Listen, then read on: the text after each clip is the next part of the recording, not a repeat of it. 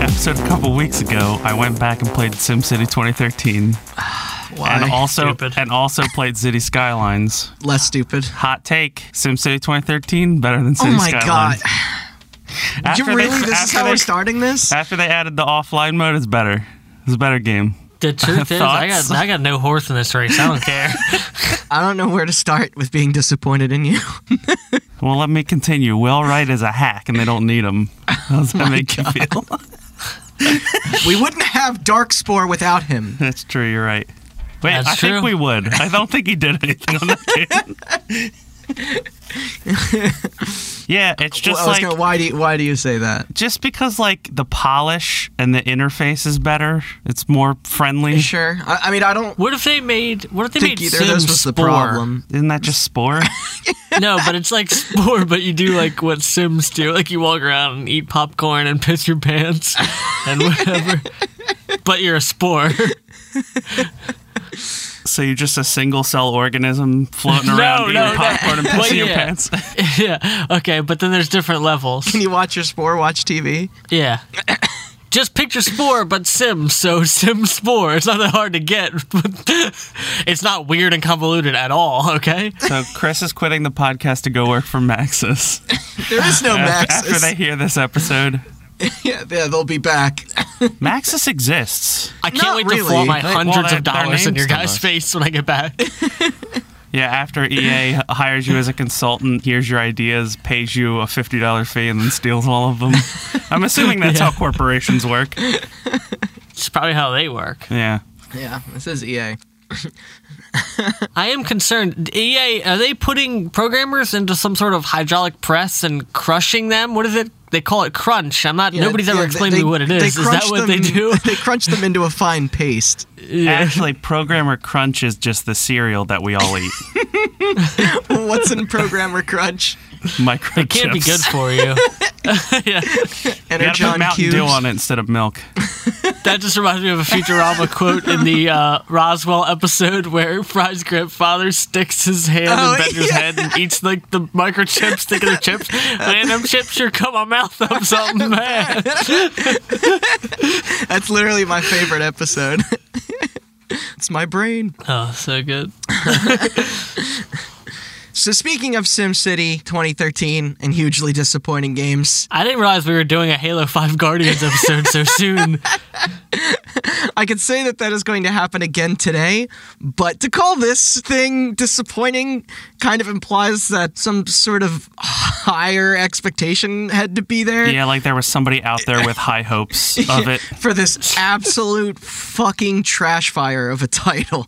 The ironically named Duke Nukem Forever, an entry in the long-running first-person shooter series and sequel to its classic 3D release, known for its disastrous production of being in development from 1997 to 2011 across multiple companies, multiple platforms, 14 years. Multiple engines. Multiple engines, We'll get to that in a bit. But as you can already guess, and not just because it was partially covered in our episodes on Gearbox and Borderlands, none of it was even the slightest bit worth it in the end.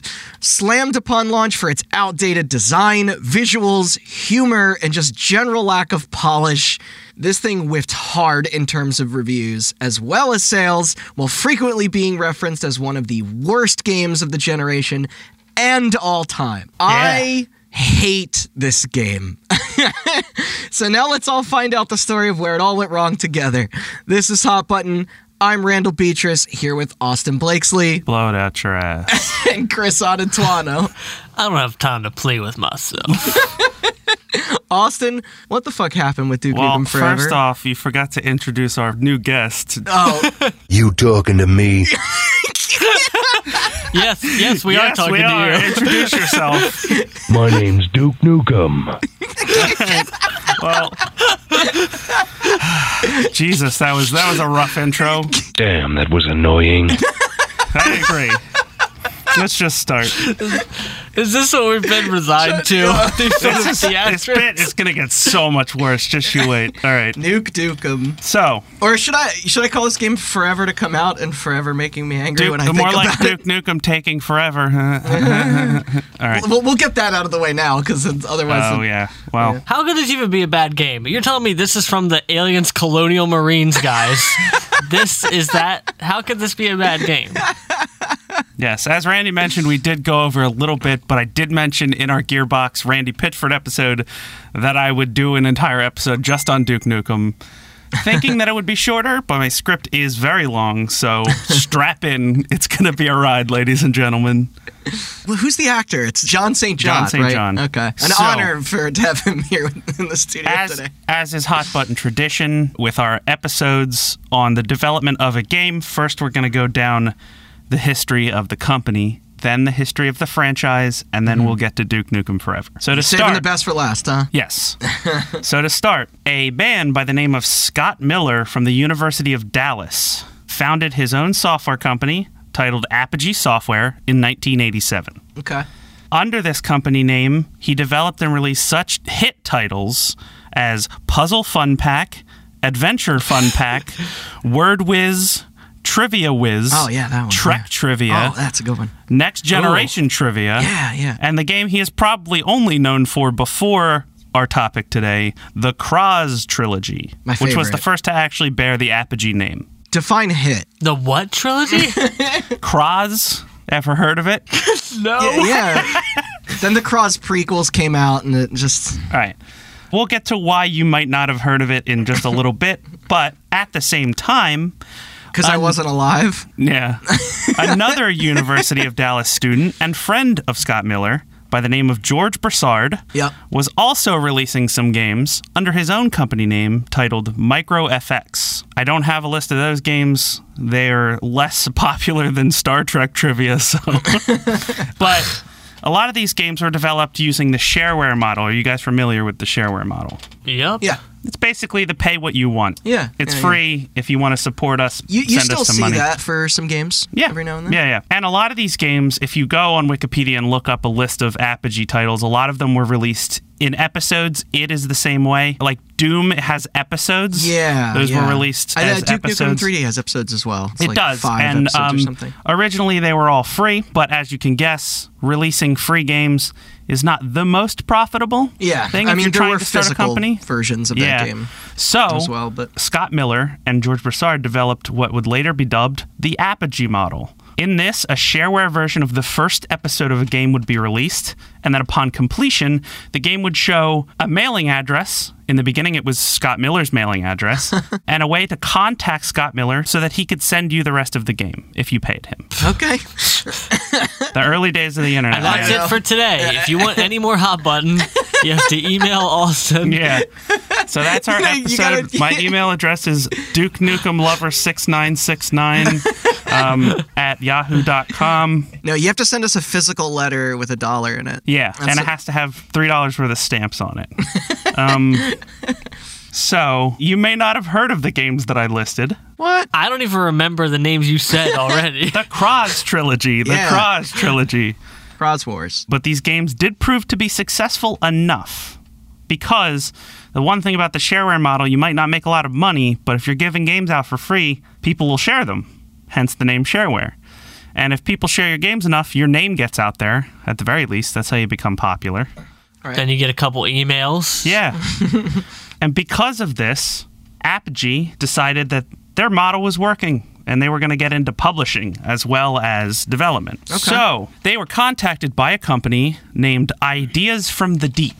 That's not and bad. the first title that they That's pretty published good. was a title called Commander Keen in Invasion of the Vorticons. Commander Keen. It should be noted that Ideas from the Deep would later change their name to id Software. Yes. Yeah. I remember that because of that embarrassing Commander Keen reboot that came out like a year ago. It was announced. I don't think it ever came out, did it?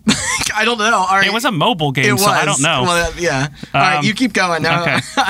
So yeah, they later changed their name to id Software, and Apogee would later help them publish Commander Keen in Goodbye Galaxy, and also a little-known title called Wolfenstein 3D. Yeah, I was just looking at like their box art for all the Apogee Software games. I miss box art that's just like somebody got paid to fully hand draw like something that has nothing to do with the game. I know, right? Fuck yeah, incredible. Wolfenstein 3D. But Wolfenstein 3D might be getting a tiny bit ahead of ourselves. Also, this game might be fucking canceled, dude. Probably. I was literally thinking about that game while I was writing the script. I was like, did it come out? I don't remember. This was announced at Bethesda's E3 in 2019, which we did an episode on. Yes. It was planned for release later that summer, and then there's no further... It's hidden in the same closet that the Tom Clancy Hero gotcha game that they announced Wait, is did that in. never come out either? That never came out either. Although I think that game sure they both would have been came great. out in beta or something, because I saw somebody talking about it, but I don't think it ever came out. Yeah. All right, flashback to 1991. Right after publishing the first Commander Keen, Apogee decides that they're going to add their first couple of employees. And Steve Miller is even going to partner with his new co-owner, George Broussard, and absorb his company, MicroFX, so that they just become Apogee. And with this move, they decided, hey, Commander Keen's pretty successful. Let's make our own Commander Keen. And thus, our friend is born. Our friend.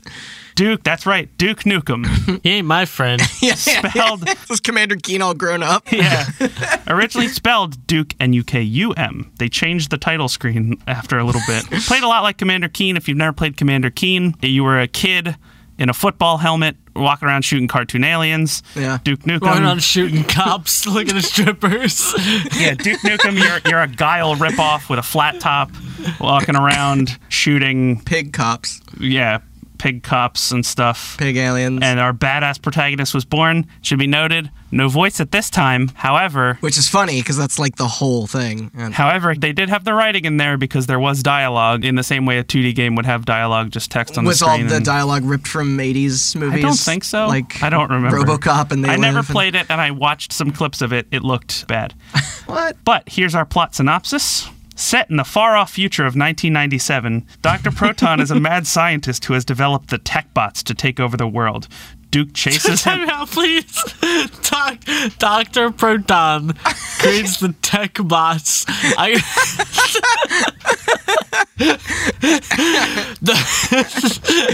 The evil scientist, Dr. Scientist, he goes off and creates some metal men. Oh my God. All right. So, Duke chases Dr. Proton from LA to the moon, captures him, puts him in prison, and then chases him through his prison escape to finally stop him. Now, that sounds more epic than it actually was. The player's goal was simply to jump from level to level, platform to platform, killing enemies and scoring points to reach the exit, just like any other side-scroller. Yeah, the back of that box, real enticing. Now, the game, to call it a success, depends on how you look at success. But the game sold roughly... What is winning, really? The game sold roughly 60 to 70,000 copies, which, for the time and for the level of, 75K, fame, you said? 60 to 70. Okay, sure. Yeah, Which is good, I have no idea. Sounds like a lot. It was good enough to earn a sequel, Duke Nukem 2, which we'll get to. But first, let's check in with our guest, see what he thinks of his first game. Damn, I'm good. I mean, I gotta disagree with you, Duke. I mean, we made fun of you pretty... That game's not great. We made fun of you a lot. Don't get your panties all in a bunch. Well, I mean, maybe be in better games, and then we won't have to, I hate you so much. I've never played the original Duke Nukem. I honestly did not know Duke Nukem started as a side-scroller until I Yes. started researching I played a bit of 3D, but... Yes. Well, what is our second one about? What does it play like? Well, it's a side-scroller, and it plays exactly like the first one with a bit of an updated engine graphics engine. I think both of these games might be bonus extras in one of the Duke Nukem entries. yeah. In the same way that like every Doom game usually has 1 and 2 in there somewhere, or Wolfenstein. The new ones have Wolfenstein 3D. But for our plot synopsis, this time Duke was kidnapped by the Rigletons? What is... Or at least they made up a name this fucking time. What's that An supposed alien to be a play race on who them? uses his immense brain power to try and formulate a plan to enslave Earth. but Duke breaks free and again side scrolls from level to level in order to stop. It's anything I know about Duke is that he's apparently Duke a genius. Nukem gets kidnapped by the Space Manians, and they take it. Now, I don't have sales figures for the second one, but we do know that it was successful enough again to eventually get the sequel that would put Duke on the map. Duke Nukem 64. But not just yet. You see, while Duke Nukem 2 was in development, Apogee was also publishing another game, a game that I mentioned before and a game that would go on to change gaming forever, Wolfenstein 3D, which came out in 1992, 1 year after Duke Nukem 1, 1 year before Duke Nukem 2, and Doom would come out 1 year later. Yeah, I was going to say Doom was 1993, right? which was the same year as Duke Nukem 2. Yeah, so suck on that, Duke Nukem. And Apogee had obviously close working relationship with id, the developers of Wolfenstein and Doom. And while id was at work on Doom, they hired Apogee to work on a sequel to their previous hit, Wolfenstein 3D. Did Duke Nukem have that similar, like, Poochie, like, attitude in those first two games? Or was it, like, I know he wasn't voiced, but... No. From what I saw, it was less like, blow it out your ass, and more just like, I'm gonna kill these aliens. Okay. Like, not a parody, like, just like a badass action game like, star. that seems like leftover from the 80s. Yes, exactly. But yeah, we have the new in development title, tentatively titled Wolfenstein 2 Rise of the Triad. Oh. The game uses a modified version of the Wolfenstein engine, and as such played very similarly. However, id Software eventually came to a decision. You see, Wolfenstein 3D was cool, but Doom was going to be the new hot shit. And so John Romero and John Carmack decided we're going to focus more on Doom. Smart. They called up Scott Miller, and they told him, you know what, we'll get to Wolfenstein when we get to it.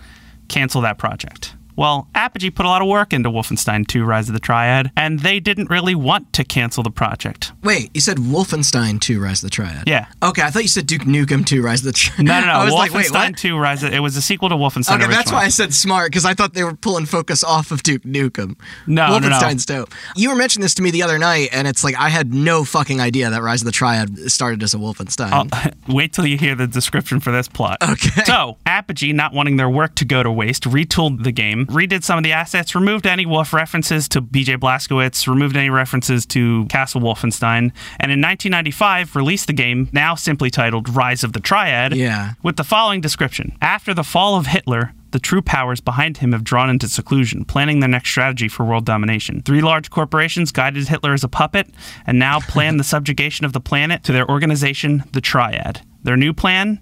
Having developed nuclear weapons and their new V3 rockets to carry them, they plan to get a stranglehold on the world with the threat of Armageddon. Huh. That's funny because, like, I remember Rise of the Triad having a lot of that kind of Wolfenstein sort of style imagery, but it seemed like it seemed like this game kind of paved the road for future Wolfenstein titles where they wanted to explore like alternate history stuff. Exactly, like, very like Philip K. Dick. But I mean, this game did well. Again, maybe not as well as it would have if it was Wolfenstein 2. Obviously, it did nowhere near as well as Wolfenstein 3D and Doom. Yeah, because we all know the history of that. I think it was the first game I ever heard the word "fucking." Rise of the Triad? I think so. That sounds like Apogee for you. But it sold around 110,000 copies. That's nothing to sneeze at. And it got good reviews, other than the obvious reviewer and fan here and there pointing out, this is exactly like Wolfenstein, and also a little like Doom. Right. That makes sense. It started out as a Wolfenstein sequel and also apparently had some ties to Doom that they never took out when it was planned to be a Wolfenstein sequel. Yeah, John Romero's head is still in it somewhere. Yeah. So, at this point, Apogee, partnering with id, who is blowing up, is now becoming big on their own. But they realized something, which was that a lot of the name recognition that Apogee had a lot to do with outdated genres. Side-scrollers, trivia games, text adventures, things that were maybe not as popular in the early 90s. Sure. So they made a decision. They decided that they were going to split Apogee into multiple companies. Each company would be meant to cover certain genres of game. This idea didn't get very far, however. 2 companies that were born, the first one was named Pinball Wizards, which only released one game called Balls of Steel. I've got balls of steel. Yeah, well, yes, thank you for your commentary. Thanks, Mr. Nukem. Was the game any good? Don't have time to play with myself. That's a shame, dude. What happened? Shit happens. Okay. And the other company, you may know better, 3D Realms. Boy, do I. Yes. Now, 3D Realms Prey was great. was officially formed in 1994. Rise of the Triad came out in 1995, but for whatever reason, Rise of the Triad is the last Apogee game. It still had the name Apogee on Yeah, it. it doesn't have 3D Realms. No, it says Apogee. Might be some licensing thing. It might be, yeah. Or they were just still incorporating, or I don't know how the How long law was in works. development for or anything. Fuck the law, you know what I mean? Yeah. The first game to use the name 3D Realms was the game named Terminal Velocity, developed by Terminal Reality, who you may know as the makers of Blood Rain, Connect Star Wars, and the Ghostbusters game. That's a kind of a eclectic Weird mix. Well, history, Yeah. yeah. The Terminal Reality came up on the Guy Game episode Yes, because they were they've part been of. around forever. Yeah, they were part of the gathering of developers. Yeah, nice. Who we will get to. Really? That Yes. Ghostbusters game is pretty okay. Oh yeah, it's all Yeah, right. you remember Connect Star Wars when they That's put the the Truther dancing game movie. in it? There was the song where he's like, I'm Han Solo. This literally I'm came Han up on the Solo." fucking Guy Game episode like a month ago. you know- Like, That's all I Do you know remember about when, that game. God, using the Connect Kinect for a Star Star Wars. Wars game is probably the coolest and one of the most obvious things to do, and you just somehow completely fumble that? Yeah. also, Blood Rain's a good game. Blood Rain 2 is also fun. Yeah. Is that the one with Kane, or is that's Legacy of Kane? That's wrestling. no, not the wrestler, the vampire guy. Yeah, the bad guy for Command and Conquer. No. No, that's the guy from Starship Troopers. Oh, you're thinking of Oscar Isaac's character in Annihilation. The legacy watched that yesterday. of Kane. We did. So good. No, that's Blade. Didn't Blade not pay his taxes or something? All right. Wait, Wesley Snipes or the character Blade? Yes. The character. They're one and the same, dude.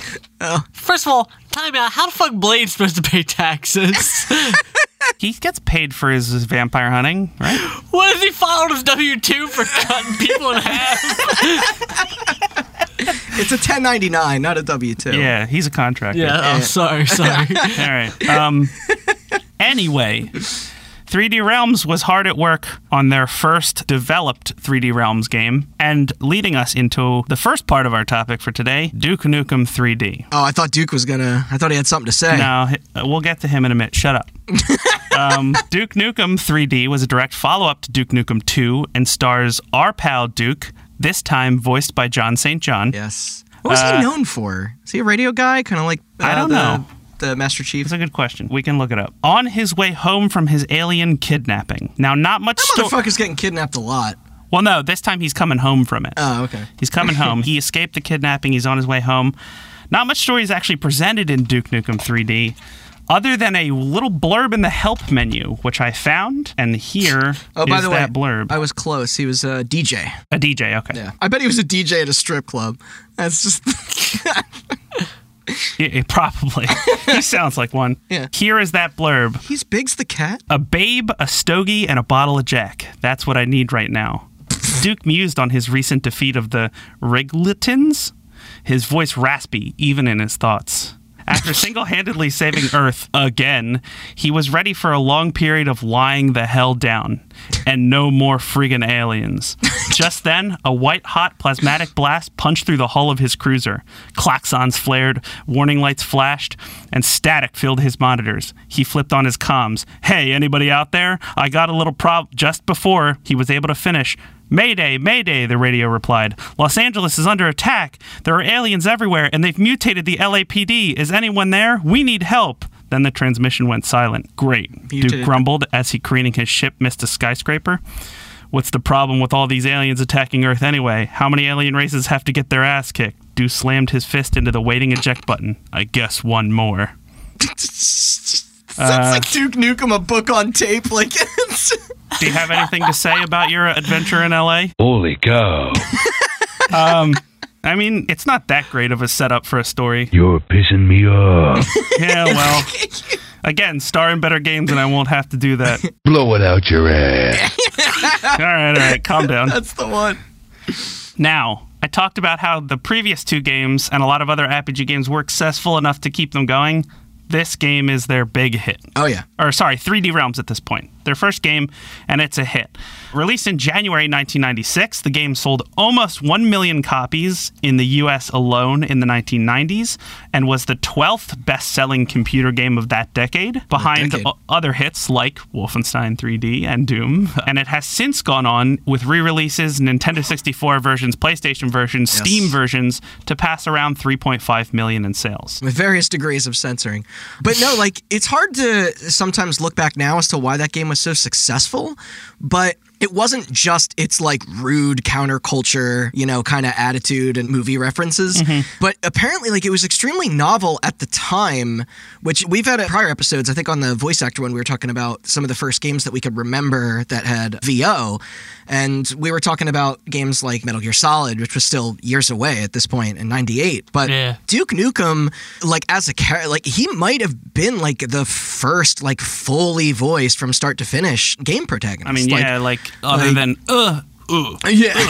BJ Blazkowicz and Doom Marine didn't really have personality. No, they even kind of, other than the face at the bottom of the screen, didn't have much of a personality until years later they would examine that. But that was kind of like a new thing to see. And other than that, I think there were like two main things that hooked a lot of people, at least me when I was a little kid. And it was the weird weaponry and like items you could get. Like, because up to that point, when you consider what we know about shooters with Doom, Wolfenstein, and Rise of the Triad, the most inventive things you could get in those games still operated the same way as other. It was just like pistol, shotgun, they had the chainsaw and stuff like that in Doom. But for the most part, it wasn't until Duke Nukem 3D that you got stuff like shrink guns and trip mines and like night vision goggles. And that made for like really like off the wall multiplayer, and the way that all that stuff interacted with each other, like remote control bomb RC cars and stuff like that. And then in the campaign, you also had like the environments were really varied. Obviously, like Doom and Wolfenstein have like an aesthetic, but those levels are almost indistinguishable from the last as you progress through those. Right. And Duke Nukem 3D, which I remember I played this at a friend's house when I was younger, was going from like new level to new level. I mean, you're on the streets of LA. Yeah, right? yeah. Like, and you could interact with everything. Like I'm looking at pictures right now. Just like I remember it looking a little bit better in my memory. I was a bit disappointed. Still sprite work, it still looks pretty good. Yeah. I mean, it had a style, and like again, this sounds very quaint now, but like the fact that you could blow up like barrels and break windows, that you could go up to toilets and flush them and stuff like that. You could play pool. You could pull shit out of the toilets. You could throw money at strippers. Yeah. And because there was a lot of little Easter eggs in that game that it wouldn't make that stuff clear. There was a lot of optional paths. Like you could choose to just be like, what object interacts with what and what gag will play out when I find it. It's like, I'm not even talking about this like, it's like the greatest game ever, because I don't have that much nostalgia for. Doom's a better game. Doom is a better game. But Duke Nukem has more of a wacky personality. It's something, it's more memorable. I think we would have also looked back at Duke Nukem 3D more fondly if Duke as a character never showed his face again after that game. Because I'm sure you'll get into it. This was his really only good outing. But yeah, I had friends into this release when it came out, and there was tons of DLC. There was so much. They kept expanding on it, just adding more weapons, more levels, more multiplayer shit. But yeah. Well, that's Duke Nukem 3D. I mean, that success came for a reason. And a lot of subtlety, like the cops, they were pigs. Whoa, biting social commentary. Yeah. Also, I was a kid, and this game was like the naughty Beavis and Butthead style. But yeah, that game's success certainly bolstered the team's confidence. And a little over a year later, April 28th, 1997, a day which will live in infamy, a sequel was announced, titled Duke Nukem Forever. 1997. It is great that they... Wait, the first one came out in 96, you said, right? 96, yes. And there were spin-offs as well. There was like a Planet of the Babes. There was a couple third-person ones I list them off at the end. Okay, yeah. They're not really worth talking about. We can just cover them now. Duke Nukem Time to Kill, Duke Nukem 0 Hour, Duke Nukem Land of the Babes, Duke Nukem The Manhattan Project. If I recall, those were all just varying degrees of shit. Of bad. Yeah. Yep. So, Steve Miller and George Broussard decided, bolstered by the success of Duke Nukem 3D, that publishers, not necessary. They don't need funding. They got money. So they're going to fund the development of Duke Nukem Forever by themselves. That allows them to focus. That allows them to focus on the game and not worry about release dates or timelines. However, they did give marketing rights over to a company called GT Interactive. That sounds familiar. I don't know why. I mean, they owned Duke Nukem for a while, and I think I must have seen that logo. I'll get to what they became later. Okay. Defunct. I don't know. But, and this is my own personal opinion, but it seems like 3D Realms has a string of sort of following in id Software's footsteps. Duke Nukem 1 is just Commander Keen, and so is 2. Duke Nukem 3D is just Wolfenstein and Doom. Yeah. Albeit with a lot of changes that made people like it, but... The foundation. Yeah. As a starting point, they always seemed to lean on id. So, when it came time to design Duke Nukem Forever, they looked to their pals at id to figure out what to do next. What are y'all doing? Yeah. And it just so happened that Duke Nukem Forever wasn't the only popular shooter to come out in 1996. There was another little-known game. Turok. Quake. Yes. Yeah, Quake was 96. Quake was 96. Uh-huh. And not only that, but it was working on a follow-up to Quake, titled Quake 2. Mm-hmm. And with a new Quake came a new engine, so when it came time to select... The Call of Duty engine. Quake II. Sorry, yeah, Quake II, my bad. When it came time to select a 3D engine, 3D Realms decided, well, Duke Nukem was made on the Wolfenstein engine. They did start this game on the Quake 2 engine. Let's use the Quake 2 engine. There should be some longevity to it. But the problem, hey, Call of Duty still uses the Quake 2 engine. Yeah, I know, you're right. Fuck. Yeah. Problem, though, Quake 2, not yet out. And it did license their engines out to people, but the engine has to be finished before you can give it out to other people. Ah, psh. So, Duke Nukem Forever began development on the original Quake engine. And this presented a problem for them as well because, it is the big boy on the block. License fee for licensing id Tech engine, not the cheapest.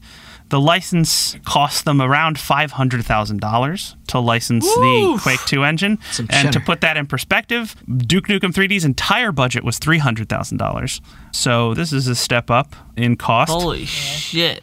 But George Broussard said, fuck it, let's go with it because, and I quote, this will save us a lot of time. Making the game in an outdated engine, Will? Well, this wasn't outdated at the time. This was cutting edge at the time. Well, you said it was the Quake 1 engine, so it was cutting edge for another 4 months. They were paying $500,000 for Quake 2, and it was letting them use Quake 1 while... Okay, 1 in the meantime. Okay. So we're already 2 engines in. Not yet. Not yet.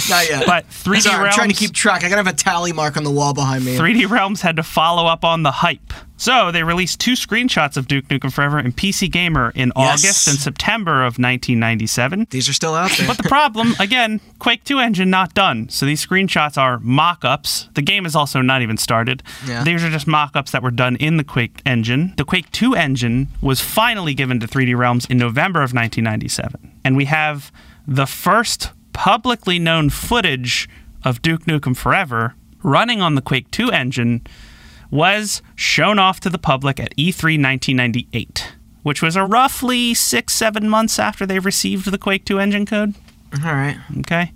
But the footage showed clips of the game, featured Duke Nukem with a machine gun on the back of a truck, fighting fighter jets, running around the Nevada desert fighting aliens, meeting all sorts of wacky characters, going into strip clubs, meeting busty women.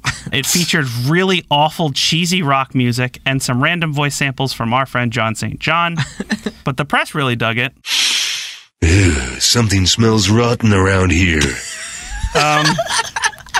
Our friend is not wrong. You see, while the press and the fans were hyped on this footage, George Broussard was not at all. You see, I've heard this. This footage was all they fucking had, and a lot of it was faked because the team was absolutely struggling with the Quake 2 engine. A thing that Randy kind of hinted at is that Doom and Wolfenstein and Quake, they feature enclosed environments. Duke Nukem 3D's difference was it was on the streets, it was open. Yeah. And they wanted to keep that going, but the Quake 2 engine is meant to be used for Quake, which also has closed environments. So it's not the best at rendering these open environments that they need. You can't be driving across a bridge with fighter jets flying over you in Quake, Yeah.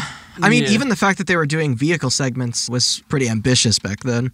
Well, like we talked about in the Half-Life episode, that's why they edited that engine to almost fucking being brand new, because there's a lot that wasn't involved. Like, I remember I talked Exactly. about how you cut off the back of the map to make it render quicker. Like, Valve literally at this moment was still figuring out how to do that and convert the Quake engine to an open world. Like, there's no fucking way these guys were going to do that. You know? Well, they tried, but they just couldn't get the Quake 2 engine. But it's funny, Randy mentions vehicle segments, because there is another new big boy engine company on the block with a game known for vehicle segments and more open environments. Yeah. That's right, Unreal. So, not 2 weeks after this E3 footage is shown off and blows everybody away, they get together and they decide, just scrap the whole thing. We're just going to start over on Unreal because it's a more Have you realistic. seen this shit? It's a more realistic looking engine. It's better suited for those open environments. You can do vehicle segments in it. Yeah. So right after, everybody was like, this Duke Nukem game looks dope. 3D Realms then comes out in late June 1998, right after E3. George Broussard announces they're switching engines to Unreal and assures the press bold. that this will not lead to delays. What? I love this How common could that theme even, throughout- like, how could you even say that? That was a lie. No shit. According to others on the team, the game was scrapped entirely and restarted from the beginning. Look, we're going to put out the game on time. Yes, we are deleting everything and starting over. But I do promise that it will still be the original date as if we had done all this work already for months and months. I also love their... Any questions? No, thank you. Like, it's totally comparable to Duke Nukem as a personality and the way that these games are developed to just see what other people are doing and then just try and replicate it or just change your entire fucking, like... Yeah.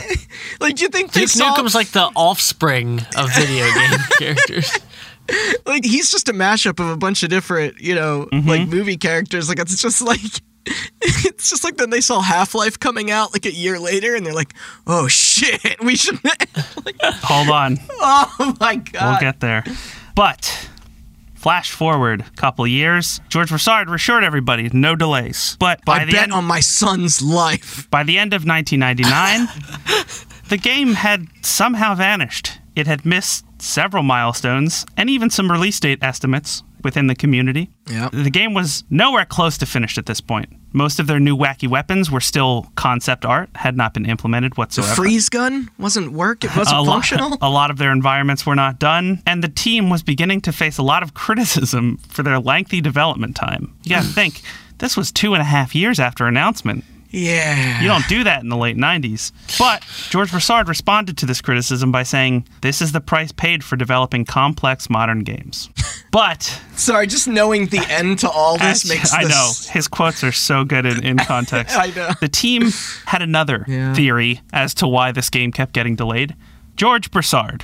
You see, George Broussard wanted his game to be cutting edge. He wanted it to be modern. He wanted it to blow every other game that came out when it was released out of the water. The problem when you take 2 years to develop your game is that the ideas you start with are not modern 2 years later. Especially in that era. Especially in that era, Just yeah. evolving all the time. Like constantly. the 2000s, Yeah. absolutely. But the team would often implement something. George Broussard would come into the office and say, scrap it, we got something new. And the team had a Just running years later, joke. We got a turret sequence. Who else has got that? The team often joked that You see this heat ray?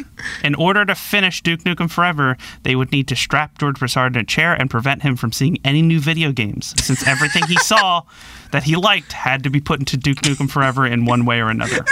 It's just like, I just imagine the box art, but it's just all stolen from like Half-Life and GoldenEye and like Quake. it's photoshopped like It's really just Gordon badly. Freeman with Master Chief's helmet on. Duke Nukem is just the Terminator, but like... Is this in 2000? This is late 99. Okay. So we're almost at 2000. Almost at the turn of the millennium. In the beginning of 2000, George Broussard, You heard about Halo, and then he sees another new... No, he's- check it out. What if Duke Nukem is just like top-down isometric and you run around and you fight Diablo? it's like Grand Theft Auto Well- and Ocarina of Time. George Broussard did play a new video game. A little game named Unreal The Tournament. Sims. Unreal 3. And he realized something, which was, these are the people that are making our engine. They we got could another get the one." new version Yeah. of the engine, and we could add multiplayer just like they did. He fell for this once already with the Quake So engine. he decides to upgrade to the new Unreal Engine, this time designed for multiplayer as well as single player. Is this Unreal 2 or This With would be what money? Unreal Championship or Unreal Tournament. Okay. Yeah, This actually, would be with, Unreal 2. what is their budget Or this at would be this Unreal 1.5, I guess, technically. Okay. What is their budget? Well, they don't have a budget. Their budget is whatever money Duke Nukem 3D made. Okay. Sold a million. made It sold a that million copies. Anyway, the team was not happy with this decision and started getting frustrated, stating that I can imagine. in interviews and internet forums, stating that George Broussard has no plan for what Duke Nukem Forever will look like when it's finished. He has no idea what he's doing, and this game will never come out. But I'm telling you, there's gonna be skateboards. There's gonna be a little bird in your backpack on your back. There's gonna be zombies. I'm thinking maybe adding this little wallaby guy Imagine from if this it- other game. Imagine if it was your job, like you just come to the office, you're like, yo guys, I played Tony Hawk 2 last night, and what if the Duke was on a skateboard? Well, here's Played Resident where Evil. the problem starts to get a little bit worse. You see, GT Interactive was a hands-off publisher. They were going to be handling marketing and they were going to be taking a cut, but they didn't They don't give know what a to shit. market. They didn't give a shit what they were doing. They were like, Duke Nukem 3D was successful. It'll come out, right? Well, they shut down. Turns out that Oh. when you spend that much money to gain the marketing rights to a game that never comes out, you don't end up making any profit. Turns out. So That's they were business. purchased by And they were just left with a voicemail box full of George saying like, "Look, I played this Donald Duck Going Quackers game. I'm thinking if we add some of this into Duke Nukem, boop, just all over and over." Yeah, I played the We'll Aladdin slap game. Mario hats on everyone. It's, Duke Nukem throws apples now. They were purchased by Infogrames. yes. Okay. Okay. Yeah. And with that, the new That little swirly logo. the new I was- owners of Duke Nukem's marketing rights and publishing rights became Infogrames. Infogrames, Their burden. not fans of having a notoriously long in the tooth delayed game on their books, so they passed publishing rights off to Texas-based Gathering of Developers, Hey, our old friends. our old friends. Duke Nukem being in the same family as the Guy game makes total sense to me. Yeah.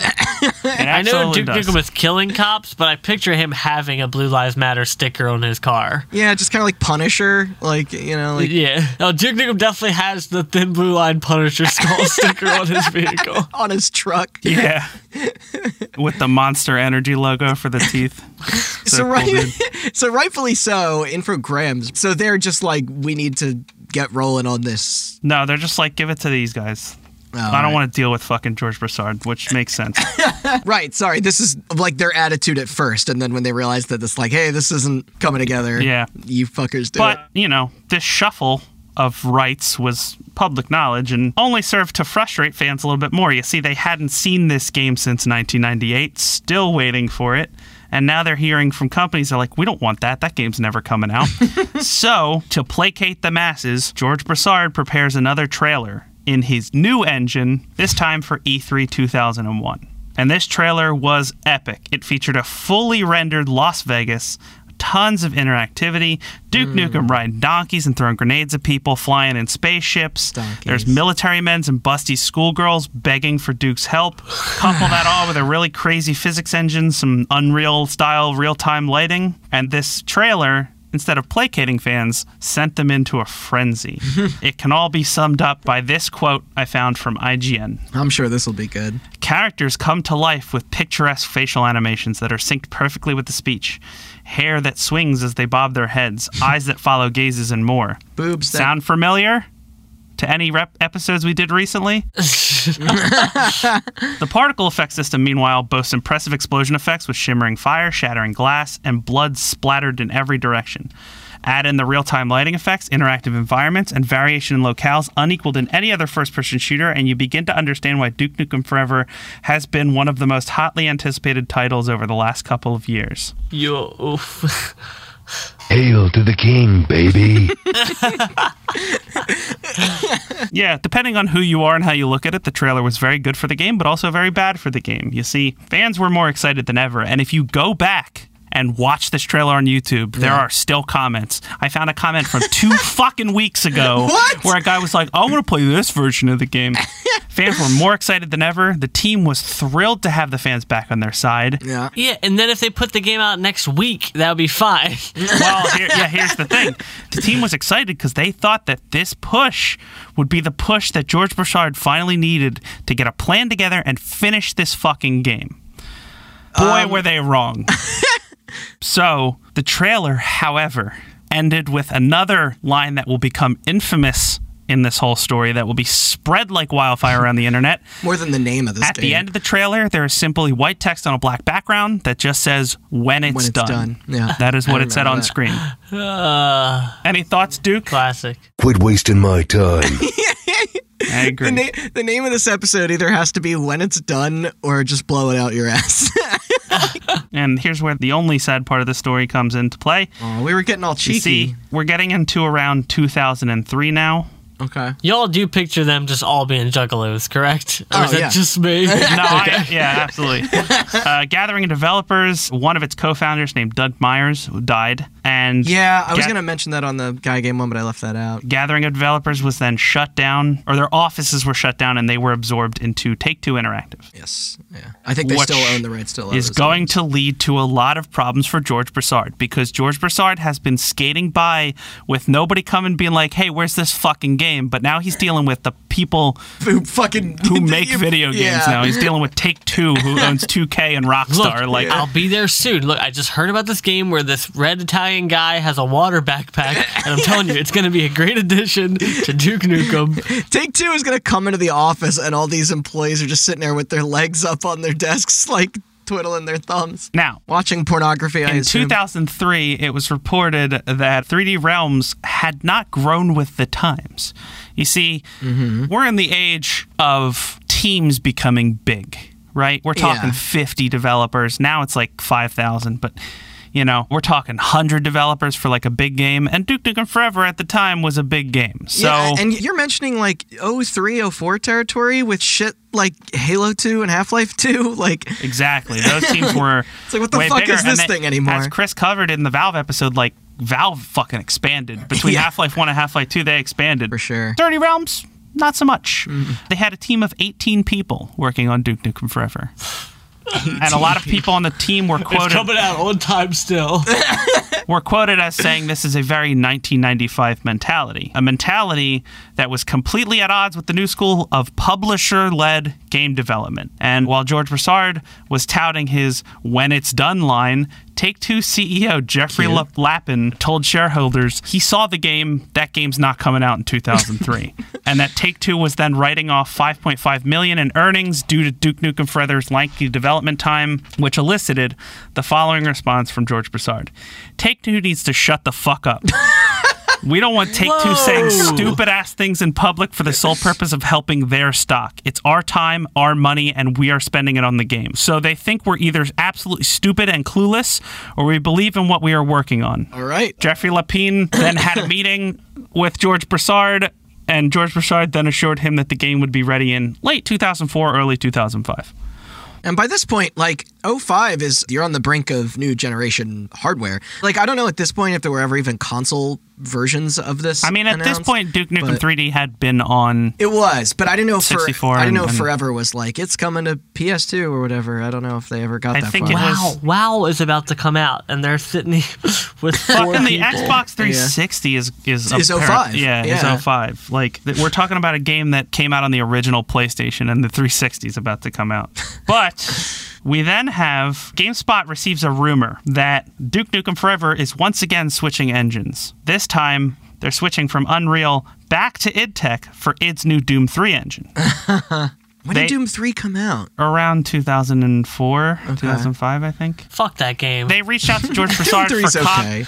They reached out to George Broussard for comment. I think he either didn't respond or told them to go fuck themselves. Either one sounds like him. Yeah. They ran the rumor that the Doom 3 engine was the new Duke Nukem Forever engine. Then George Broussard came out and told them to go fuck themselves and that none of it was true, which it wasn't. They were still using Unreal. Yeah. because they wanted Duke Nukem to be able to hold a flashlight and a pistol at the same time. I knew that joke was coming. But there was a new engine. It wasn't a graphics engine, however. It was a physics engine. Can anybody on the podcast think of any games that came out in 2004 with advanced physics engines?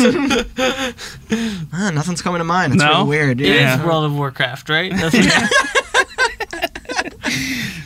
That's right. Burnout 3. Half-Life 2. Oh, yeah. Oh, man. They switched to a new physics engine made by some Swedish company, and we're going to redo the entire physics of the game. Closed-door demos of this new physics engine claim that the game's new physics were superior in every way to the subject of our last couple episodes, Half-Life 2, which only improved to excite the fans, if there are even fans at this Yeah, point. Like, who can I don't know who these people are, It's but like the there are most people still excited. revolutionary game in terms of physics ever made, and they're like, "Yo, we're gonna be better than that." All Yes. 18 people, like, working real hard.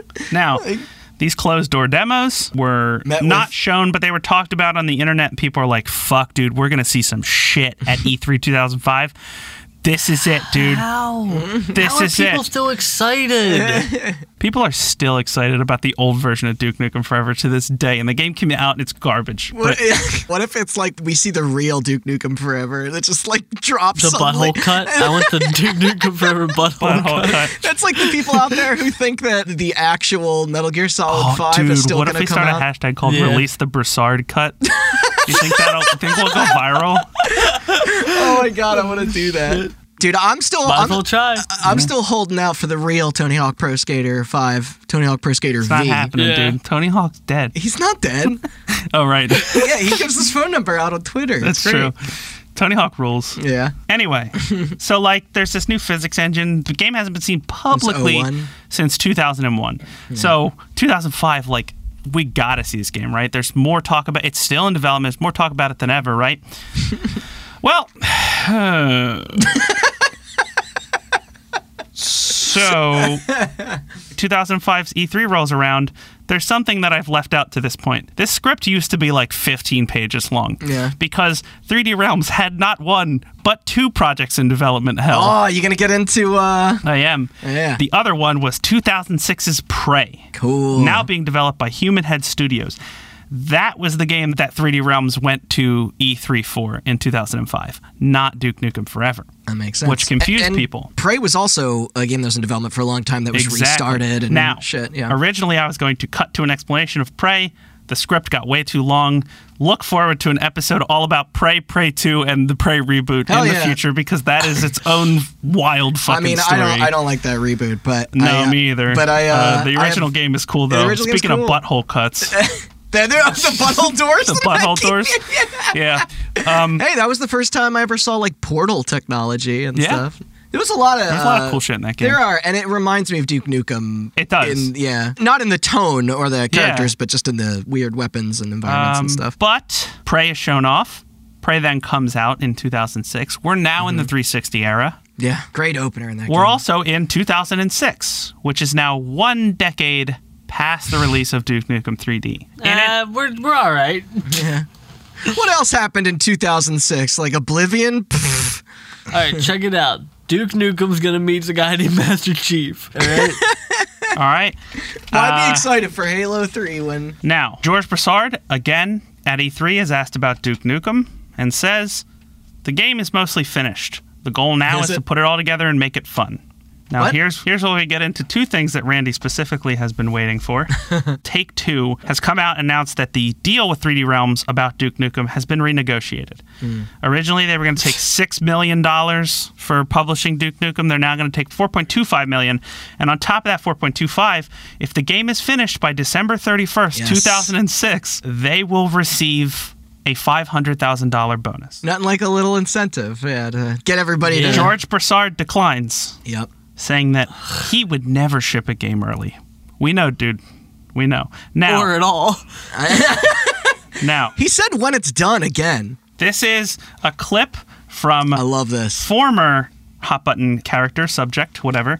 Jeff Gerstmann on The Hotspot, which is GameSpot's podcast at the time, before our episode happened where he formed Giant Bomb. Yes. This is him after E3 2006. Hotspot or On the Spot? This is... It says The Hotspot. Okay. This is him and a couple other characters from that episode from his GameSpot days talking about Alex Duke Nukem is Forever there. right after E3 2006. So, word of warning, this clip is like 6 minutes long. I'm gonna play the first 3 minutes, so it's gonna be kind of a long clip, but I don't think we could summarize better than people who were there on the front lines of this thing. So Yeah. Here we go. Keep up on the stock tips and the SEC filings and everything. And in a Take-Two filing with the SEC, it was revealed that 3D Realms has a $500,000 incentive to finish Duke Nukem Forever by the end of this year. Yeah. Sure. Right. So it's going to happen, right? Not according to George Broussard. $500,000. Why wouldn't you finish it, right? Yeah. Dude. Yeah. That's money. That's bank. That's totally bank. Right. What did George Broussard say, Brad? He said, nah. Okay. He said, when it's done. Yeah, basically. He said, the 3D Realms company line at this point, when it's done. Yeah. It's been in development since 1997. At this And point. apparently they just got the guns working. What's another year or two when it's been almost a decade in there? Yeah. Why would... Okay. Well, here it comes. Imagine how much time at 3D Realms has been wasted keeping this game current with the times. If they are still actually working on it and still planning on releasing it, this game was like the Quake 2 engine at some point. Yep. Like, what are they doing? What could they possibly be doing that this game is not done yet? I've said it 1,000 times. The game is a lie. It never existed. It is a way to get money out of Activision to keep George Broussard's internet porn collection going. Seriously. Okay, they probably generated assets 3 or 4 times and had to dump them all or go back to them all because they just weren't good enough anymore. Think about how far games have come since 1997. We do have screenshots and a trailer up on the site, which I think might have been from E3 from like 99 or 2000. Yeah, 98 or 99. Well, at that point, I think it was using like the Unreal 1 or Unreal Tournament, I think, is the engine. Yeah, maybe. At that point. Yeah. And so, I heard, I was on a bus with some people that work in the video game business at some pre-E3 event like 3 years ago, and I heard one guy turn to the other and go, I got to go see Duke Nukem Forever. It's looking all right.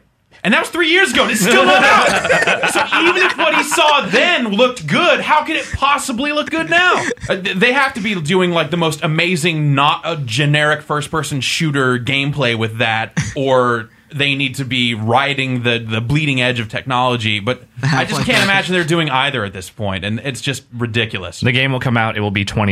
And, of course, anytime anyone says anything about Duke Nukem Forever other than like, I can't wait for it to come out, dude, or I don't care, there's always George Broussard going like, oh, you'll see. Well, you know what? Yeah, maybe I will. Maybe we will all see. I think we're starting to see some cracks in the facade in the last few months. Yeah. If you've kept up with any of the comments, he's been, because he's always speaking out on message boards and stuff. Because he has that much time, apparently. Yeah. And lately he hasn't been defending the game quite as hard. Yeah. There have been a couple of quotes, like some magazine got to go see the game a few months ago, and they've got him quoted in there being just like, at this point, we just want to get the game done. Well, then what are you doing?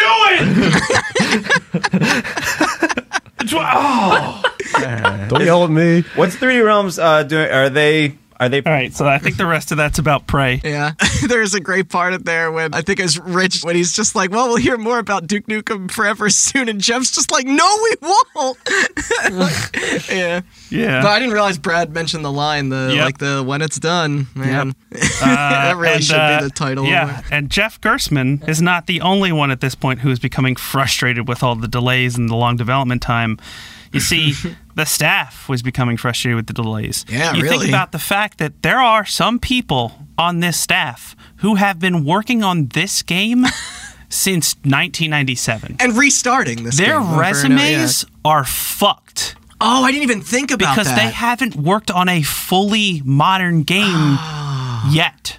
Like, you want to go work for another company, and they're like, okay, well, like, what's the pipeline of published works that you have? It's just this one fucking game for... For every person that they managed to hire, which was not a lot, People were leaving and basically rebooting their careers. Yeah, They're like, I'll work on I'd jump anything, ship, just yeah. not fucking This. But through the years, we will not hear about this game again for a couple of years. No, yeah, this went silent for a while It did. after this. For 2006, nothing. 2007, the team hires a new creative director, a man by the name of Raphael von Leerup. What's he from? I don't know. But he went in expecting the worst, and he came out and said basically, the game is actually a lot more complete than I was expecting.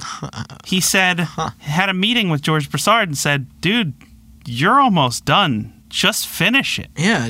George Broussard shot him down. Told What him, year is this? 2007. 07. Told him All right, that hold on. Let's see. 2008 video games. No, he couldn't put it out because he was busy trying to implement a character creator where you start as a Cell, as Duke Nukem's Cell, and you work your way all the way to Duke Nukem in space. Now I just imagine a Duke Nukem cell, but it's still his voice coming out of this.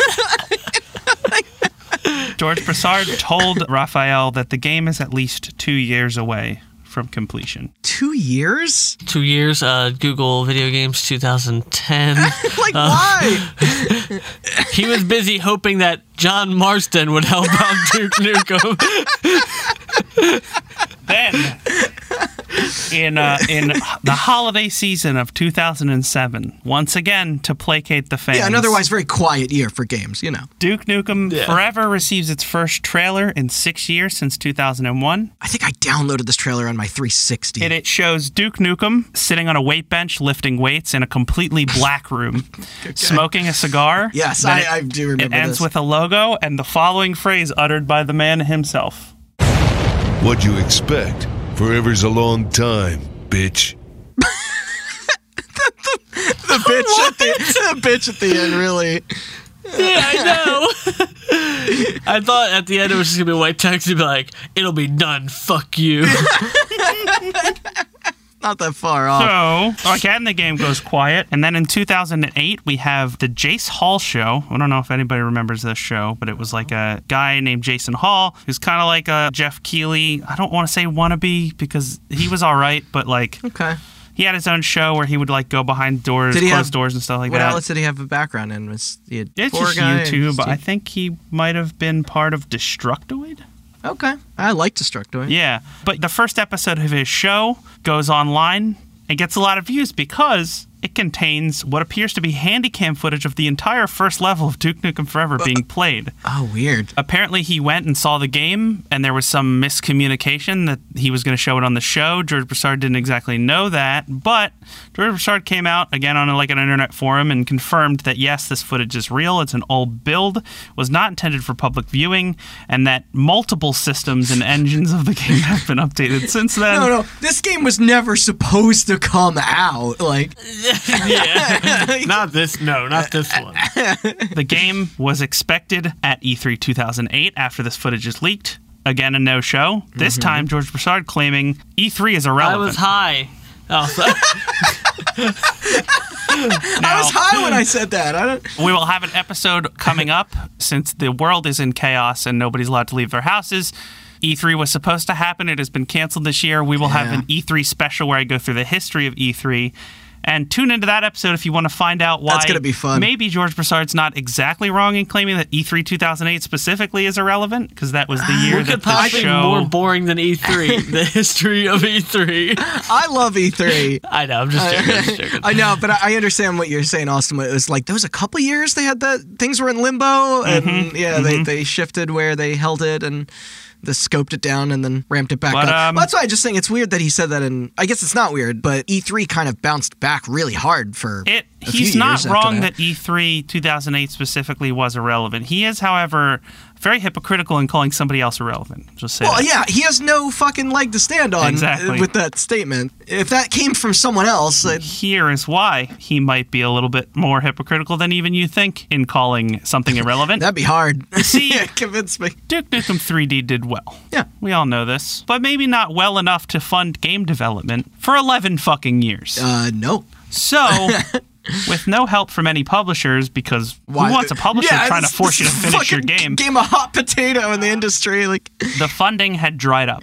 Estimates say that Scott Miller and George Broussard had spent around $20 million developing Duke Nukem Forever, and that the game was finally nearing completion. So they asked Marketer to do what a publisher is supposed to do.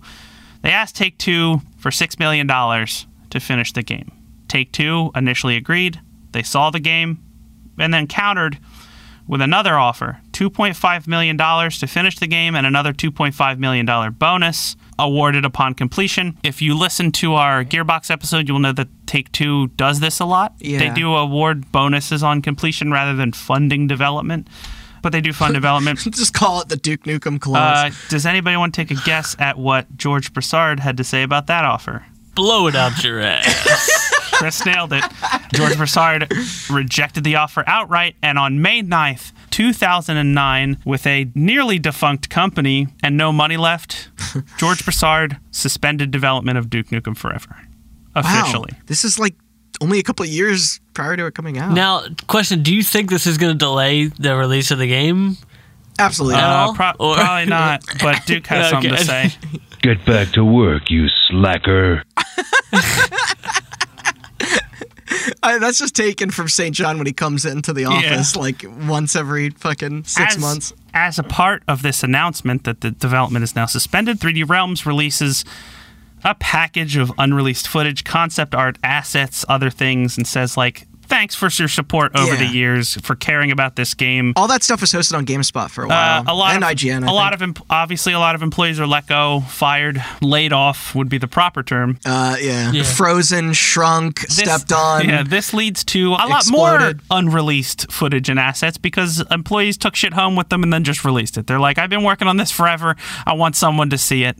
So over the next few weeks, months, years even, a lot of stuff is leaked of what Duke Nukem Forever was in its later days, including one reel of footage that a specific person put together to put on their resume. Because, like, I've been working on this one game, but here's all the shit I did.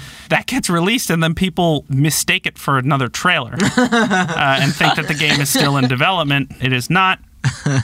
It has been suspended, but that caused a bit of an issue, and that guy was forced to take it down by 3D Realms, who is still a company at this point. They are still a company. They just don't have any employees. I feel like you need those. All you need is a CEO, dude. And a logo. But there's one specific partner in this whole thing who's none too happy about the suspended development. Take-Two filed a lawsuit against 3D Realms over breach of contract. Yeah, I was waiting for this. When you work for a publisher, they got to cancel your game. You can't just be like, nah, I'm done. Because if you're under contract to finish that game, you got to finish that game. Yeah. And they wanted the money that they paid. Apparently, they paid Infogrames $12 million to acquire the publishing rights to Duke Nukem. Wow. It's not a 3D Realms good deal. counters in this lawsuit claiming, I don't give a shit what you paid Infogrames. You never gave me any money for development, and when I asked for it, you gave me a shitty offer, and it was rejected, and now game development suspended. So you didn't actually pay for development, so you can't tell us that we never filled the contract because the contract was for marketing. I love how direct and aggressive all of our quotes are today. Your beef... That's not the worst point. No, it's and not. They're still both dicks. But Yeah. Your beef is with Infogrames or Atari or whatever the fuck they're called now, one of the many iterations of Atari. Yeah. And the lawsuit was eventually dismissed. Okay. And here's the thing. Yeah. The game development was officially suspended. However, it was not being developed internally at 3D Realms, but a couple of the team members still cared about the game. Were they like working rogue or like to what? continue working from home on Duke Nukem Forever. These employees would later realize that they're like, hey, we still like working together. Let's form a new independent game company. They form Triptych Games, and then they say, let's make this official. So they get some office space. They get some office space in Texas. Specifically, they get some office space in the same building as yet another subject of Hot Button, Gearbox Studios. Yes. For more on these guys, check out our two-parter. enter another idiot who's always playing with himself. Yeah. And we'll get to that asshole in a second. This is when what is left of 3D Realms, basically just Scott Miller, approaches Gearbox CEO and former Duke Nukem developer and noted asshole Randy Pitchford about helping Triptych finally finish this game. Randy Pitchford straps on his fancy pants, gets up on his high horse, and announces, in a statement that I covered in the Borderlands episode, but I will reiterate here. Yes, yeah. Duke can't die, and I will help Duke in his time of need. If you want to hear that full statement, listen to our episode on Gearbox, our two-parter, for way more info on why I'm calling him noted asshole. You can even Google some shit that happened after we did that episode, which I'm sure we'll get to in a recap sometime. That dude sucks. The alien Marines can't die. I will help them in their time of need. I mean, really, who else is going to stick up for Duke Nukem? It's true. It's kind of a match made in heaven. Yeah, on the playground.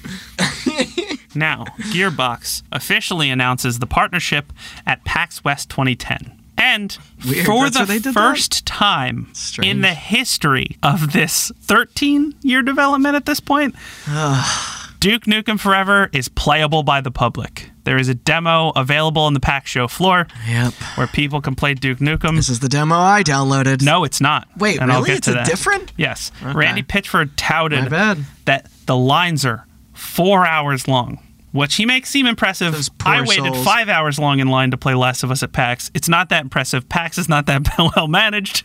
The lines can get 4 hours and long. not only that, but like we've been to PAX multiple times, and there are booths that, like they could be hours to play anything. There's so many people and so Basically, little space. any of the AAA games, they cap it at a certain amount of people depending on how long the game Yeah, is, yeah, depends yeah. on how long the line I think is. we The did the Last of Us thing demo where was long, so we went to like go play, what was it, Splatoon, and it was capped, and then we just came back Sunday and waited in line for 20 minutes. Exactly. Yeah. But part of this announcement also, Gearbox had officially purchased the Duke Nukem license from 3D Realms. What do you think they paid for that? I don't know, $12 million? Maybe less. Who knows? Yeah. But that's what 2K paid in 2001 or whatever, so.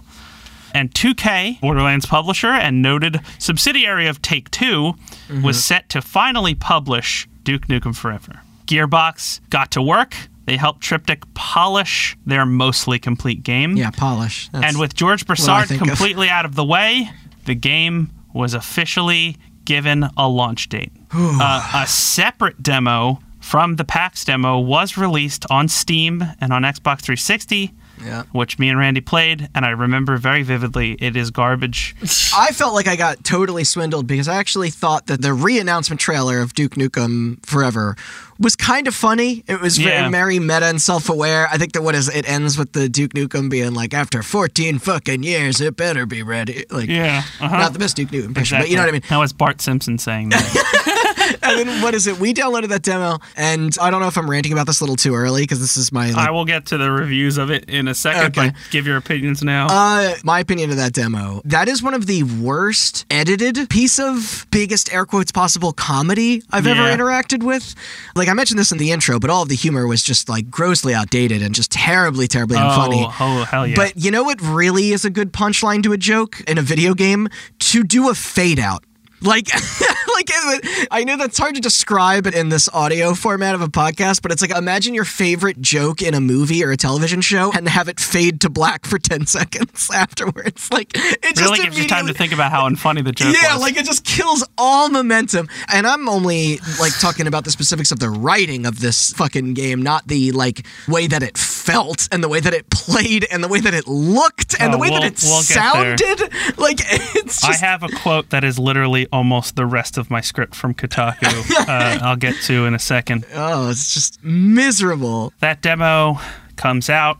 Then the game is given the release date of May 3rd, 2011. 15 years and some change after Duke Nukem 3D. Holy shit. The game receives one final delay for some polish.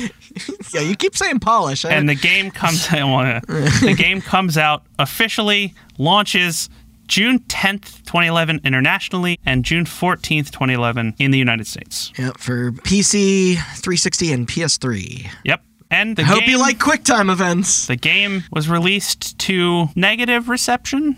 I would call it abysmal. Currently sits at Oh. around a 49, 50, depending on platform on Metacritic. That's too high. It is way too high. Like, It is. the It's also fuck got a is- 6 out of 10 on Steam. The That is games- way too high. This is going to be my summary of the following sites I could find: Games Radar, XPlay, Eurogamer, IGN, Kotaku, GameSpot. there were a lot of threes. I remember XPlay gave it a 1. Yeah. The game shooting was flat and uninspired. It Yep. felt antiquated. Accurate. The game suffered from many bugs, technical problems, inconsistent graphics throughout, and extremely long load times. Yes, oh my God. There were a lot of Valve-inspired physics puzzles.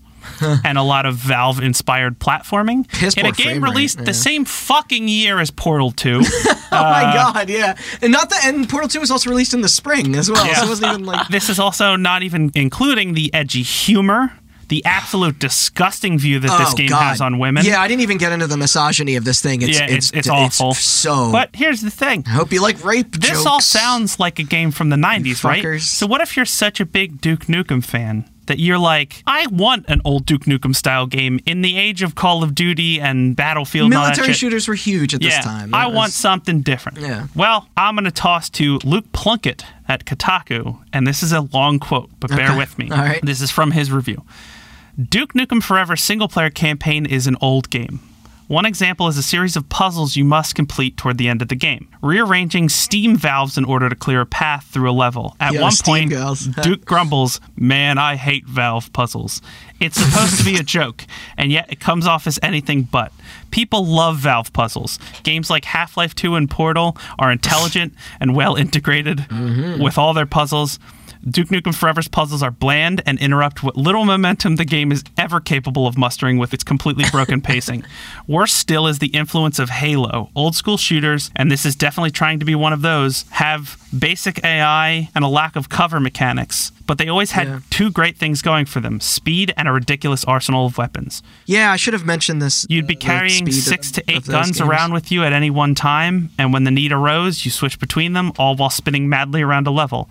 Forever excused this in favor of a plotting pace and the Halo 2-gun system. You can only carry 2 at any one time, so you have to pick and choose which of those you'll take with you and which of those you'll leave.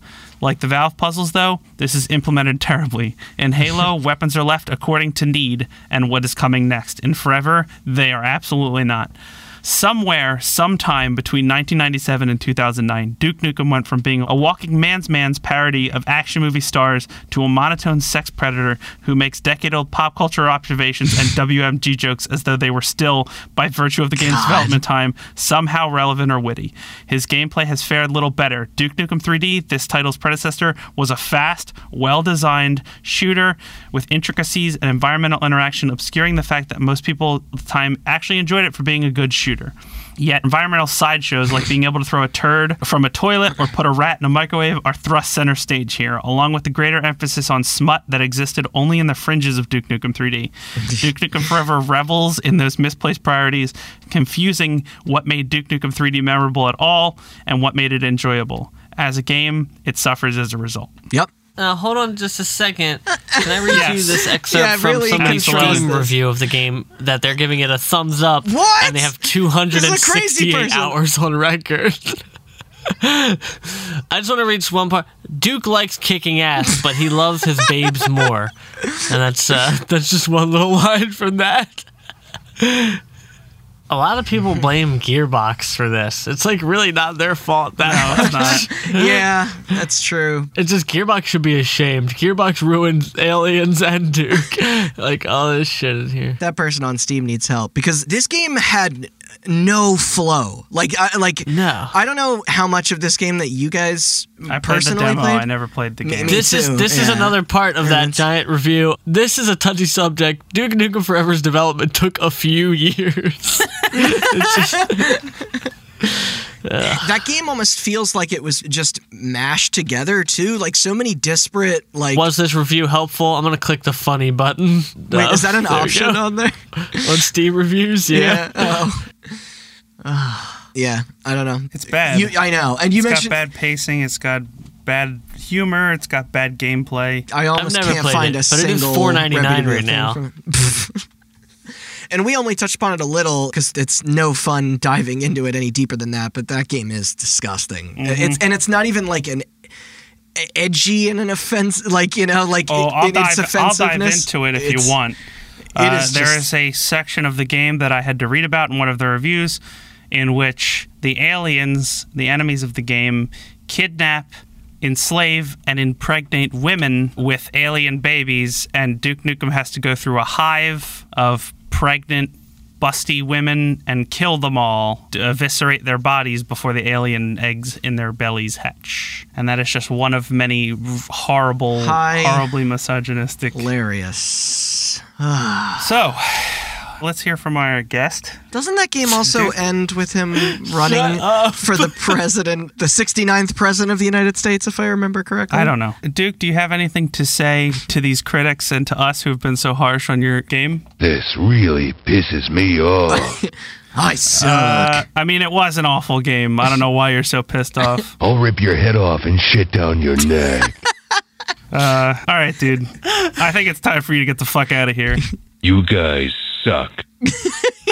See you in hell. All right.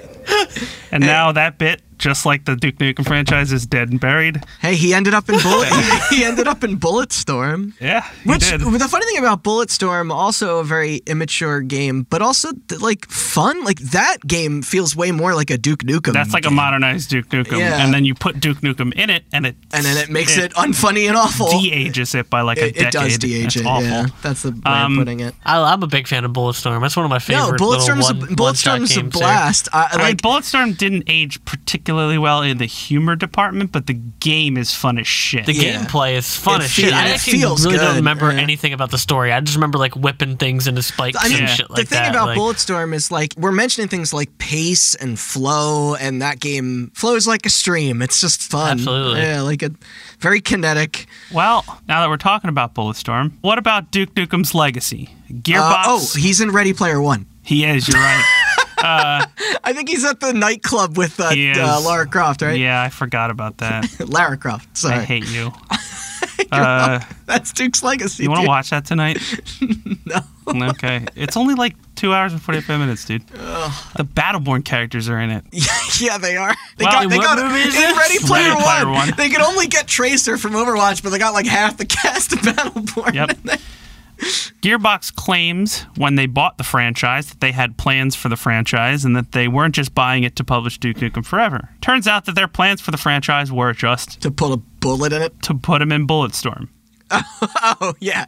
A Gearbox employee is noted on a forum for having said that as of 2017, there are zero plans and zero interest with this franchise. Really? Yes. That's the most interesting part of the Yep. Duke story is that like Of they course, know. knowing our luck here at Hot Button, Duke Nukem 5 will probably be announced in No, the time he's it takes gonna- to edit this episode. He's gonna come out in Smash Brothers. Oh, Jesus in the next fucking pack. Christ. oh, I would hate that. Yeah. That would be the worst ever. But what if Sakurai just got so fed up for being overworked, he's just like a new character, y'all? Yeah. But You want Sora, you losers? Here you go. as I mentioned before, this wasn't the fourth Duke Nukem game. There were a ton of spin-offs. I named them all before. Yeah, All announced, made, and released in the time it took to make Duke Nukem Forever. I think I played the Game Boy Advance one. Not to mention the fact that there were many mobile and handheld iterations, as well Yeah. as numerous spin-offs that were started, announced, canceled within that 15 years. Too many to list. The game, Duke Nukem Forever, sold 376,000 units in its first month. It was labeled as a disappointment Yeah, that was by below both their fans expectation. and the companies publishing it. That demo was a detriment. The game's sales expectations were around 3 million, which was slashed in half to 1.5 million, which it didn't even get half of that.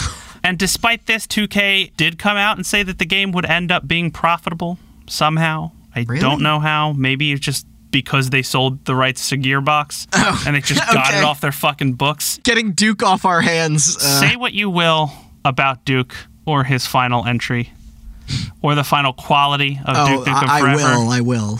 That's But the game is the stuff of gaming legend. This game was, up until 2010, often featured on various lists of the top vaporware of all time.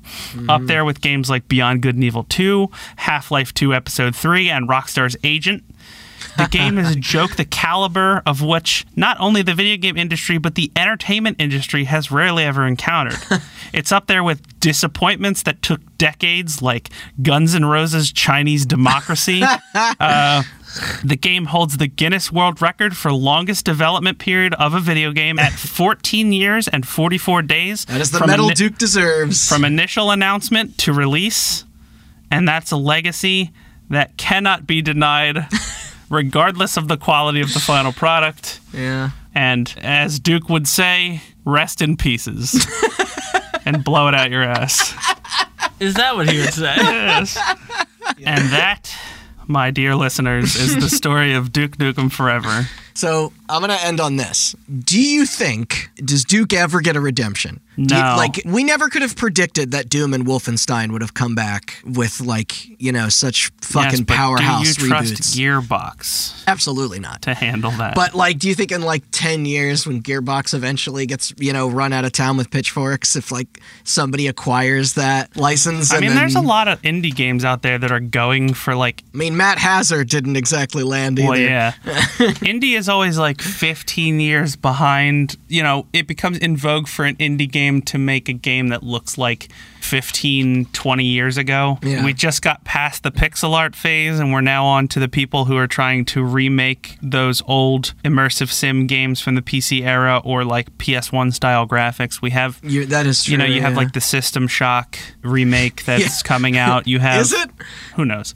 But you have Resident Evil style games that look like RE1. Yep, yeah, I remember. So I mean, there's a timeline in the string theory, infinite timelines.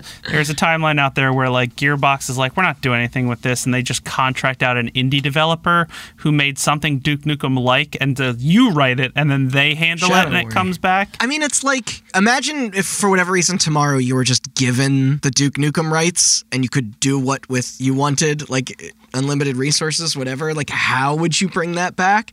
And the only reason I bring this up is because I never would have guessed 10 years ago that they were going to make a fucking Judge Dredd movie and that would be the best fucking thing ever made. How would you fix the tone and make it something else? You can't save Duke as a character. How you make a Duke What if he's a washed up, just How you make a new Duke depressed, Nukem game is you just make him extremely depressed and old and washed up, and then you introduce a new set of characters and you just make Duke Nukem the butt of the entire joke. That would be great. That's the- What did Giant Bomb say? Where it's just make him a sidekick in a game that gets killed off immediately or something. There are ways to do it. There are That's a people good pitch. smarter and funnier than me who could handle writing something like that.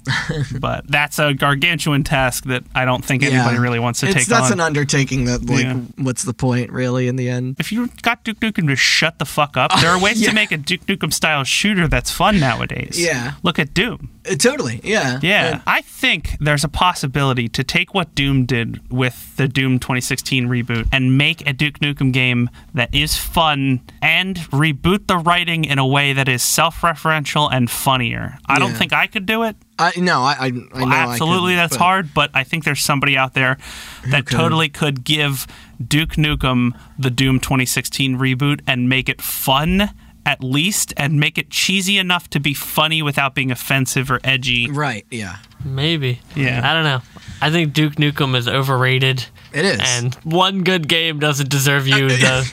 No, you're You know, you're like- 100% right. Because when I was talking about it earlier, Duke Nukem is infamous. It's Yeah. not fucking good. It's infamous. Duke Nukem 3D was a fun game, but as a concept, I don't know if anything in the video games industry has aged more poorly than the entire I've had more idea fun of playing Duke Nukem. JRPGs that I've forgotten the names of than I had remembering fucking Duke Nukem 3D. I mean, if you like Duke Nukem, play Duke Nukem 3D, right? Yeah. It's like everybody's Yeah. out there. They're like, oh man, I hope that the fucking somebody gets a hold of GoldenEye. It's like they did that already, and it Yeah, was it was terrible. terrible. Just play GoldenEye. I It's know. still good. Yeah. Like just I play don't want just play GoldenEye to Duke come Nukem back 3D. I mean, Terrible. Halo's better, but Halo is obviously better. We're not kidding. Perfect Dark is Perfect Dark's dope.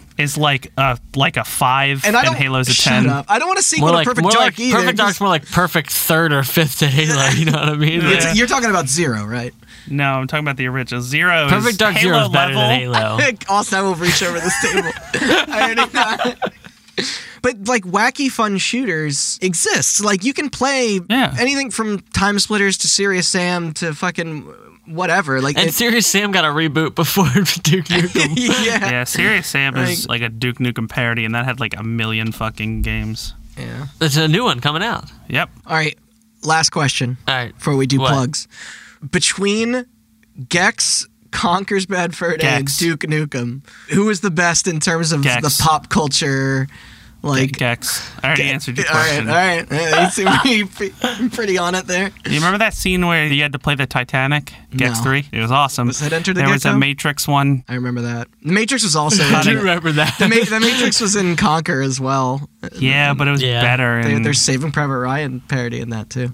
I think Conquer was the funniest of the three. Yeah, but Conker's multiplayer is so much fun. I But know. here's the thing, it's I think like- that Gex was the similar best to at the Duke Nukem references. 3D. I really liked Conker at the time, but that would probably be tough to go back to in a lot of ways. Sure. too. I don't think I'd find singing shit as Who funny. was the third like- one you said? No, those are the three. No, who was the third? Gex? Duke, Conker. And Oh, Duke? Yeah, Duke sucks. Conker's better. Duke is a euphemism for shit, too, by the way. Conker's bad forever. Is that the sequel that you're pitching? Yeah. What if Conker and Gex team up and kill Duke Nukem? That's how you make a good Duke game. I'm patenting. I'm outta all right, here. yeah, I'm patenting Yeah. this.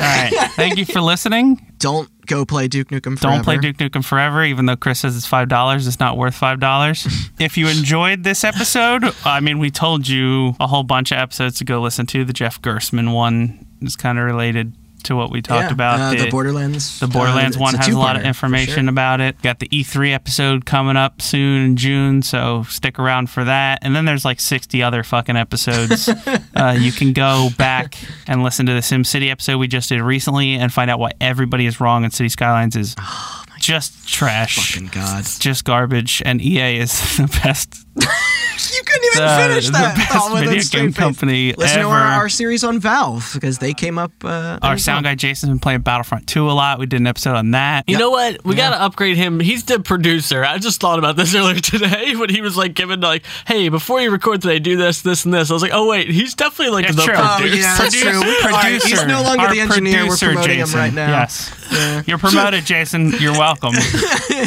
It comes with an increase of $0. Yeah. Congratulations. No, you don't frame it like that. You say that we're going to double, triple his pay. Oh, you're right. You're right. Sorry. I will Venmo you 1 penny. Jason, cut that part out. What was I talking about? We have a website, hotbuttoncast.com, that has links to Instagram, Twitter, Facebook. You can monitor those for any upcoming news You can on episodes and request a clips and topic? stuff. Yeah. You can go on our website and request a topic. We got all the feeds, iTunes, go on iTunes, rate us. I know I say this every fucking week, but I can't wait to leave the a thumbnail review. for this. Yeah. Spotify, Google Play, all that shit. We're on all the podcast services. We're not exclusive, but to reiterate, we will sell out given the opportunity. Absolutely. So if you Yes. have an opportunity for us to sell out, hit us up. Listen to us Our on D- Dukecast. I still have not checked if our DMs are open. I should probably do that.